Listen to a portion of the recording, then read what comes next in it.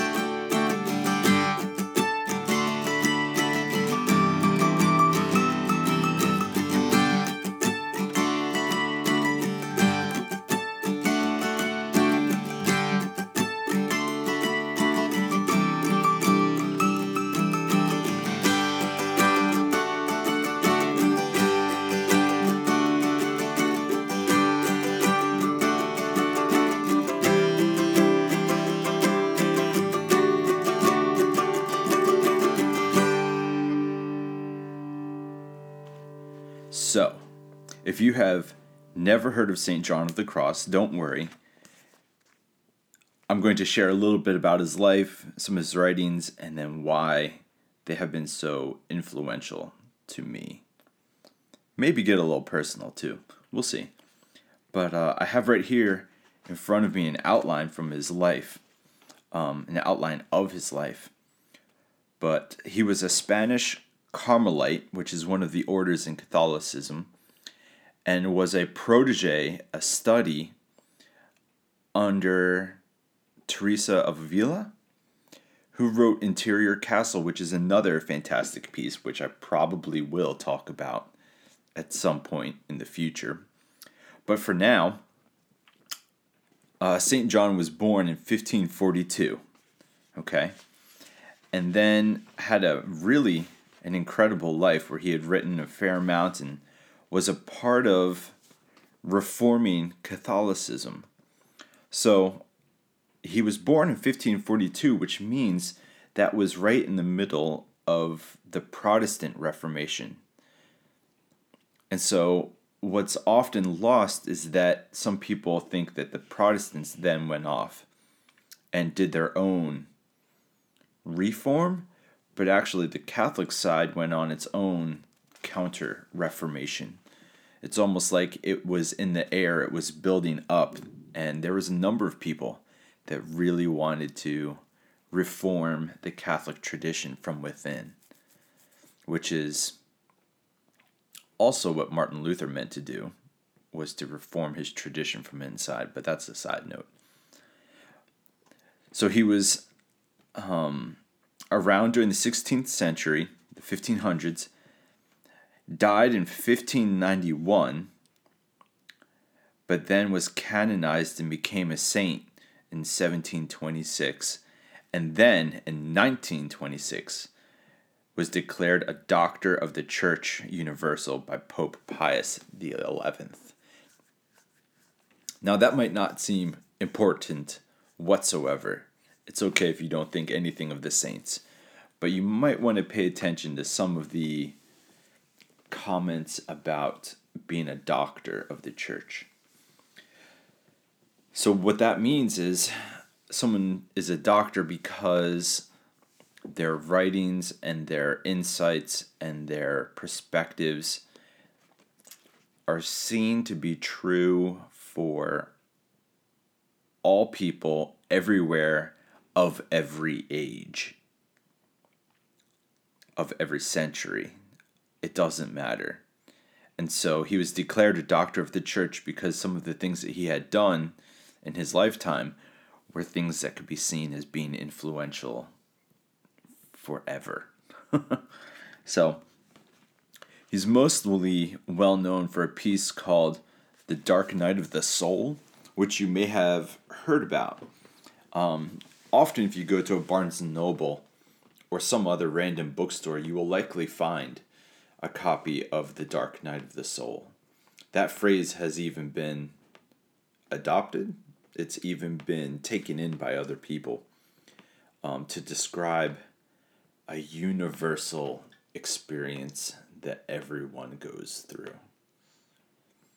A dark night. But he was also pretty well known for having written some other pieces called The Ascent of Mount Carmel, The Spiritual Canticle, and what's the last one here? The Living Flame of Love. So what he would do is he would write poetry and then would go back and write commentaries on the poetry.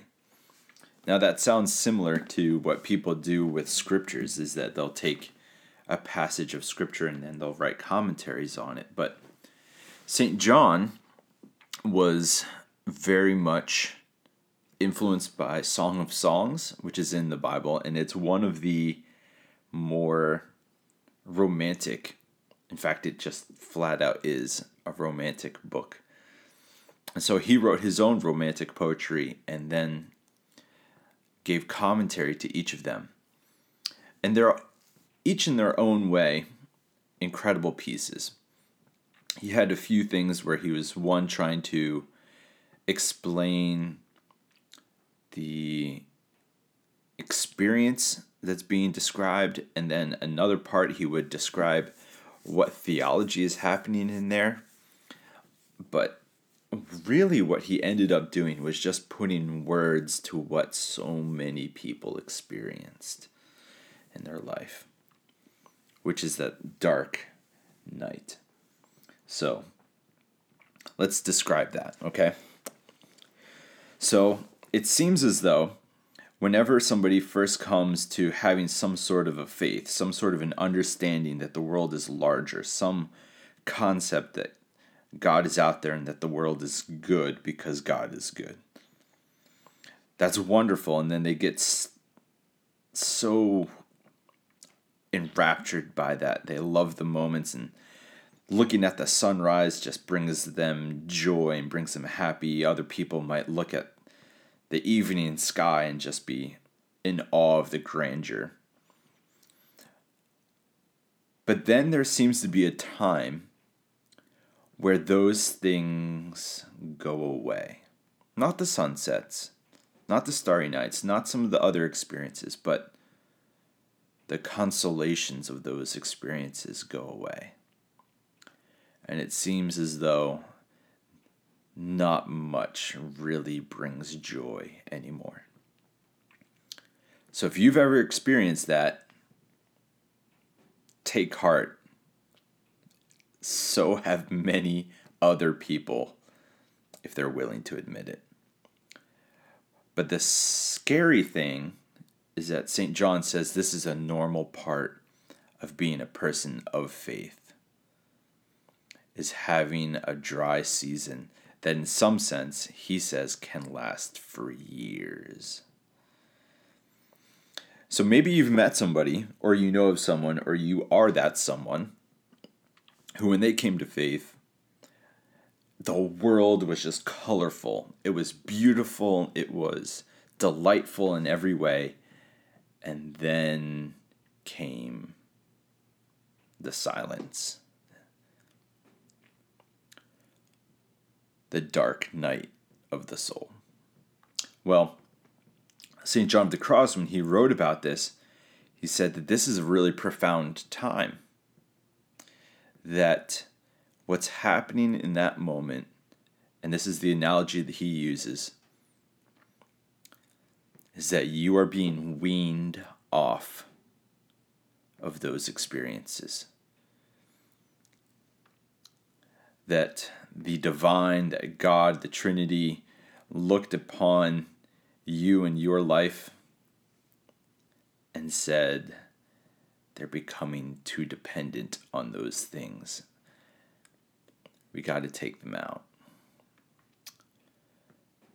Or another angle, you could say, like weaning, like I said, it's time to move on to some other types of consolation, some other ways of being inspired. in your life.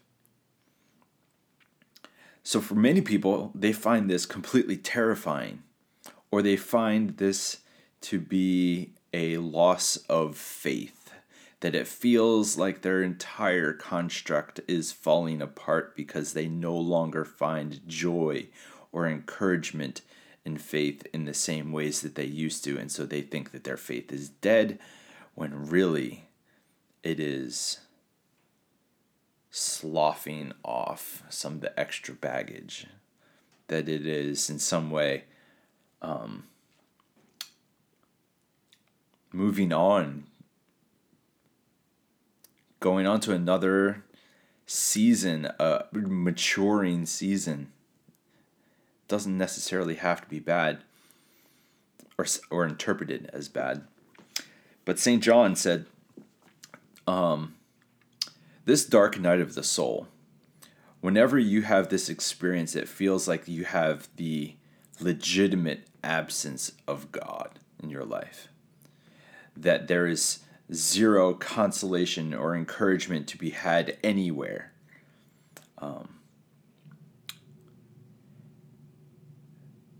The reason that we experience that darkness is because if God is light, what's really happening is that God is shining so incredibly bright that we can't handle it. And so it has blinded us, and so that's why we experience it as dark. So imagine walking around at night, and you go into your bathroom and you flip on the light switch, and it's the bright light that just shatters your eyes, and you have to block your eyesight with your hands. It's kind of like that. Except it's so incredibly bright that it has blinded you. And so you may think that you're experiencing an incredibly dark and black night. But really it's just because of the superabundance of the activity of God. It kind of reminds me of a poem from T.S. Eliot, where T.S. Eliot said, the only choice is that of pyre or pyre, Pyre, to be redeemed from fire by fire. For St. John, that dark night, whenever you're experiencing zero consolations from God, whenever you feel as though all of the previous ways that you found encouragement, that you were able to keep your head up, have gone away or don't work anymore, this dark night is a purifying night. It's one that is, and this is St. John's words, St. John of the Cross's words, it is in some sense exposing you to the fires of hell before you get there, to help purify you here and now, so that you don't have to go through it further down. That's deep. But it also says that that dark night is incredibly hard. It's incredibly real. It can be painful. It can be something that's very uncomfortable and maybe not something that everyone else can relate to. So, where's the hope in that, right? So why is St. John of the Cross such a good one? Well, I have to say, I first read him a number of years ago, maybe like 7 or 8 years ago, maybe more. I was taking the train into Philly, and I was reading it along the way, Dark Night of the Soul, and I remember underlining it, and I still have that same copy, and writing in the columns and just thinking this is a really great book and everything else. But the unfortunate thing is I hadn't experienced a dark night of the soul yet. And so I was reading about these dark nights without ever having been there. And I'm not sure if that was a good or bad thing. It was good because I was aware of it and I read it. But the book didn't quite make sense fully. And then you flash forward a few years after that, just like 3 years ago, or maybe about 4, I was having a really difficult time with experiences at work, with the way that certain relationships were going. The dark night just came in real hard. And in all honesty, I found myself sleeping either a lot or very little, which is often a sign of being depressed. But in that time, it absolutely felt like there was the absence of God, that I wasn't quite finding consolation or encouragement or good things in the same things that used to do it for me before. Does that make sense? And then I remembered in the midst of that season, the dark night of the soul. And so when I went back and reread it, while I was in the midst of a dark night of the soul, it was almost like it was a key unlocking the treasure chest. It was the hermeneutic or interpretive tool that helped me to unlock the poetry that St. John had written. I kind of enjoy the fact that sometimes we can't learn something until we are on some level already experiencing it. I had learned about a dark night, but I really didn't know the dark night, because there's a form of knowing that only comes by experience, and there's a form of knowing that only comes by loving or diving into an experience. And so what I did in that time was I dove into the dark night as much as I could handle. And unfortunately, not many people, I think, knew a similar experience. For good or bad in our world, and you can be honest about it too, we tend to insulate ourselves from all of those experiences, and we go through denial and we go through projection, and we surround ourselves with soft and fluffy things to avoid discomfort. And so there's not many of us that actually get to a point of a dark night, but we will at some point. And unfortunately, there's some of us that deny that we are in it. But knowing all of this, I dove into mine. And what happened for me a few years ago, when I read it for a second time, was I was able to let the dark night be the pyre that T.S. Eliot wrote about. The dark night doesn't have to be one where you give up your faith, but the dark night can instead be one that allows you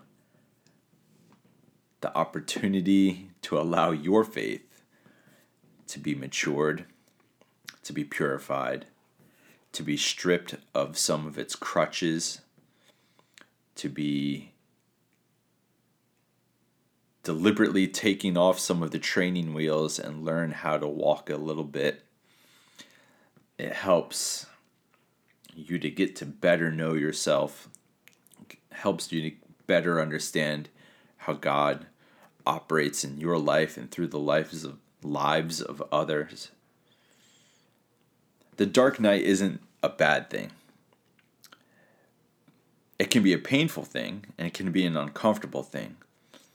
But ultimately, it's a very, very good thing.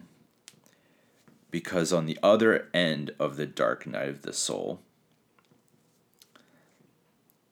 are some really wonderful and beautiful things.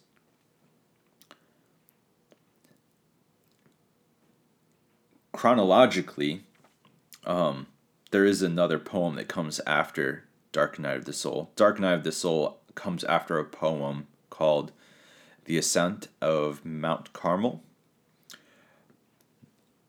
But in the edition that I have, it culminates with his last poem called A Living Flame of Love. And you don't get to that poem until you've gone through the dark night. You can't get to the mountain view unless you've crawled up out of the valley and done the hard work to get to that view on top. So I'm going to look up just the poem. I'm not going to read the whole commentary. But this is what the Living Flame of Love says.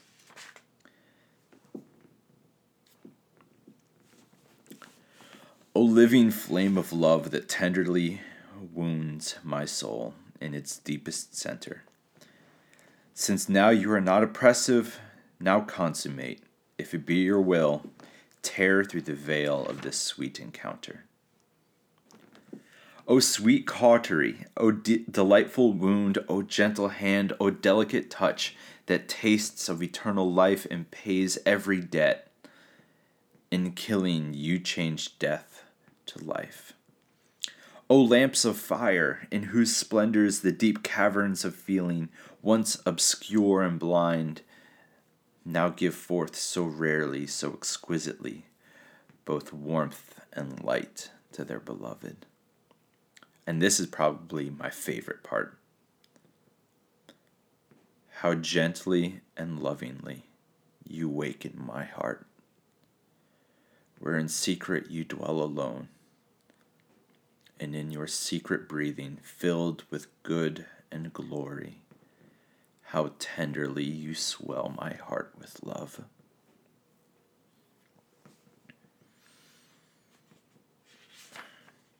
That last verse kind of got to me right there as I was reading that.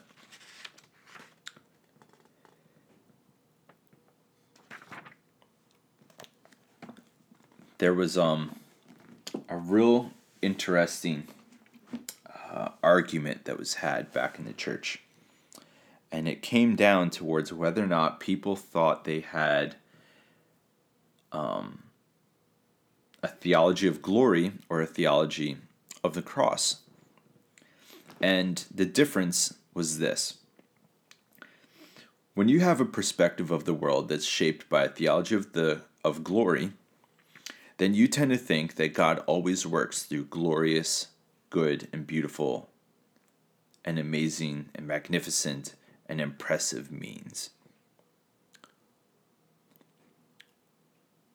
Or you could have a view of the cross, which says God likes to work through what looks weak and defeated to bring about glory. That God is not above using the dark, the difficult, the struggles, the stumbles, the desolations, the dark nights of the soul.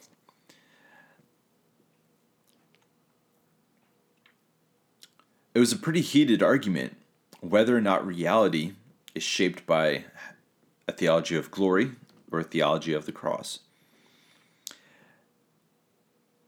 And I have to say that probably before my time going through a dark night of the soul, I probably had a more theology of the cross. A theology of glory, that God chooses that the way to glory is glorious. And now on the other side, I have to say, no, the road to glory has got a cross in the way. And you can't walk around it. You can't take a different road. You have to walk through that cross, that pain, that isolation, that short season or maybe long season where you feel alone and abandoned, because that's a place where what is unnecessary dies and is left behind. I don't know the reason why St. John of the Cross was called that. He chose that name for himself. And I think it's kind of fitting when you stop and think about it, that he was somebody that at least acknowledged that you don't need to be afraid when you're experiencing dark night. That you also don't need to think that you're necessarily losing your faith or giving it up, or that it was a childish phase that now you've outgrown. When the dark night comes, authentic, true, orthodox Christian faith will say, this is not only normal, but at some point or another, this is God's chosen and preferred way to make us better. To again, take away our crutches. To purify our loves. And in some sense, until we go through a dark night of the soul, we still are dominated a lot by our ego and our own image of ourselves. And after that dark night, the image and the ego and all of the things that we think are good but actually get in the way of the divine and the goodness of the Trinity to come through in our lives, it's finally done away with. So I'm hoping this will be the first of a few where I will talk or maybe even interview a few people that I know about some of these wonderful writers from church history that are profound and delightful and challenging and, in my opinion, severely overlooked by the church in the West. In the past, I don't know, decade, I have thoroughly enjoyed reading the works of the holy people, the saints and the mystics, the people that are not popular on the bookshelves, but man, have got good things to say. So, if you're going through a dark night, I encourage you to pick up this book. Go check out St. John of the Cross and don't give up, because this is a time where you don't need to think that God has left you in the dark, but instead you can maybe interpret it as God is furiously bright with activity around you at all times. It's just too much to handle. So don't give up. I think that's it for now. All right? Check you next time. Cheers. Good wishes. Grace and peace be with you. Much love to all of you. Bye.